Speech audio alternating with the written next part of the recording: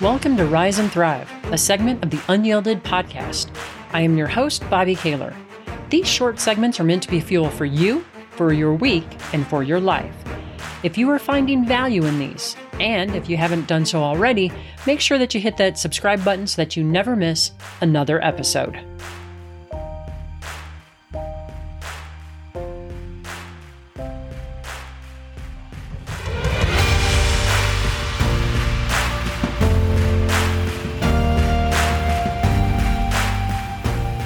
Last week, I shared that my dad passed away on November 11th of this year, and I've been extremely touched by all the support and love that has come our way during this difficult time.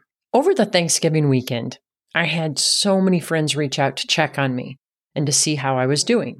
And again, I am beyond grateful for that support. It truly means the world to me. And I have to confess, though, that there were times when I didn't quite know how to answer that simple question. How are you doing? There are times when I feel deep peace and gratitude for being able to be there for Dad when he needed me. And there are times when I feel numb. There are times when I feel tremendous sadness. And there are times when I still feel shocked that he's no longer here. And there have been many nights, the vast majority of nights, where I wake up in a panic because I'm dreaming that I'm back in the hospital with him. And I have to catch Dad as he's about to fall, or I have to calm him down when he's trying to pull out his IV or his catheter. These dreams have plagued me so far. And I often wake up like suddenly with a sense of urgency, like there's something that I have to do to save him or rescue him from harm. 2 days ago, I was talking to Rick about this, and I started crying because I think that what's driving this urgency in my dreams is feeling like I could have done more to save him. And the truth is, there's probably always more that we can do. And the truth is also that sometimes we can do absolutely everything humanly possible and still not get the result that we want.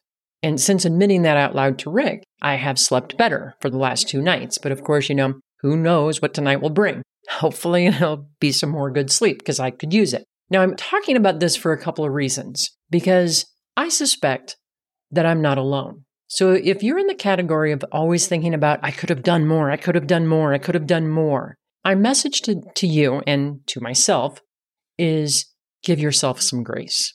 You can do everything in your power, and sometimes you'll still come up short. And I think then the important thing is to be able to look yourself in the mirror and say, I did my best, and a realistic best, right? Not superhuman, not unassailable, but a realistic best. And the other reason is that as I've been asked the, how are you question, I have felt a pressure, and it's a self-imposed pressure, I have to add, to come up with some answer that will be positive or that will make the person asking feel okay. I genuinely don't like for other people to feel uncomfortable. And yet there are times when it just hurts. And instead of doing my usual, sucking it up, putting a smile on my face and saying something positive, I've decided to try something different in those moments. And it's to tell the truth. When someone has asked me how I'm doing and they catch me in one of those moments when I'm hurting, I've said something like, in this moment, it really hurts, or it sucks. And that's okay. I've added the and that's okay for them and for me. It's not something that I need to solve or rush through or, magically resolve. It's okay that it hurts. And it is okay to acknowledge when life hurts. The reason that I think this is important to talk about is that at this time of year, as we're in the holiday season, I believe there's a lot of pressure to be happy. And make no mistake, I have a lot of reasons to be happy, and I am happy. And I can still feel sadness over loss at the same time. And I'm not alone in that. Probably most of you who are listening will have moments over the holidays when you have a sense of sadness or a moment of grief or longing for days gone by or whatever. And I want you to know that you are not alone. And there's nothing wrong with you to feel that. It's okay to feel what you need to feel.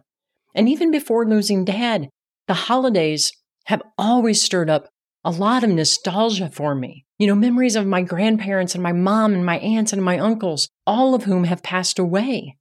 and memories with my sisters on Christmas morning. And even though we're fortunate and we're all still here, those memories are just that. Those are memories that, that time is gone. And it's okay to feel for that. I'm sharing this because I believe in happiness, genuine happiness. And I believe that we can all experience that. And that doesn't mean that life will be happy 100% of the time. What I don't believe in is the toxic positivity that you see out there on social media that demands that we are always happy or always grateful or that we always seek the silver lining. And I want to be really clear. There is absolutely a time and place for gratitude and seeking the silver lining, but those emerge when we are ready. If we try to force those things before we're ready, then what we're doing is we're slapping a bandage on an open wound. And we all know what happens then. It festers and it gets worse and it doesn't heal. This is about healing, not pretending to be okay. So if you do experience those moments of sadness, grief, or whatever during the holidays, please see those as what they really are.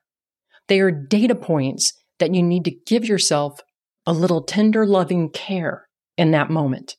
And that's okay. I hope that this message has been helpful.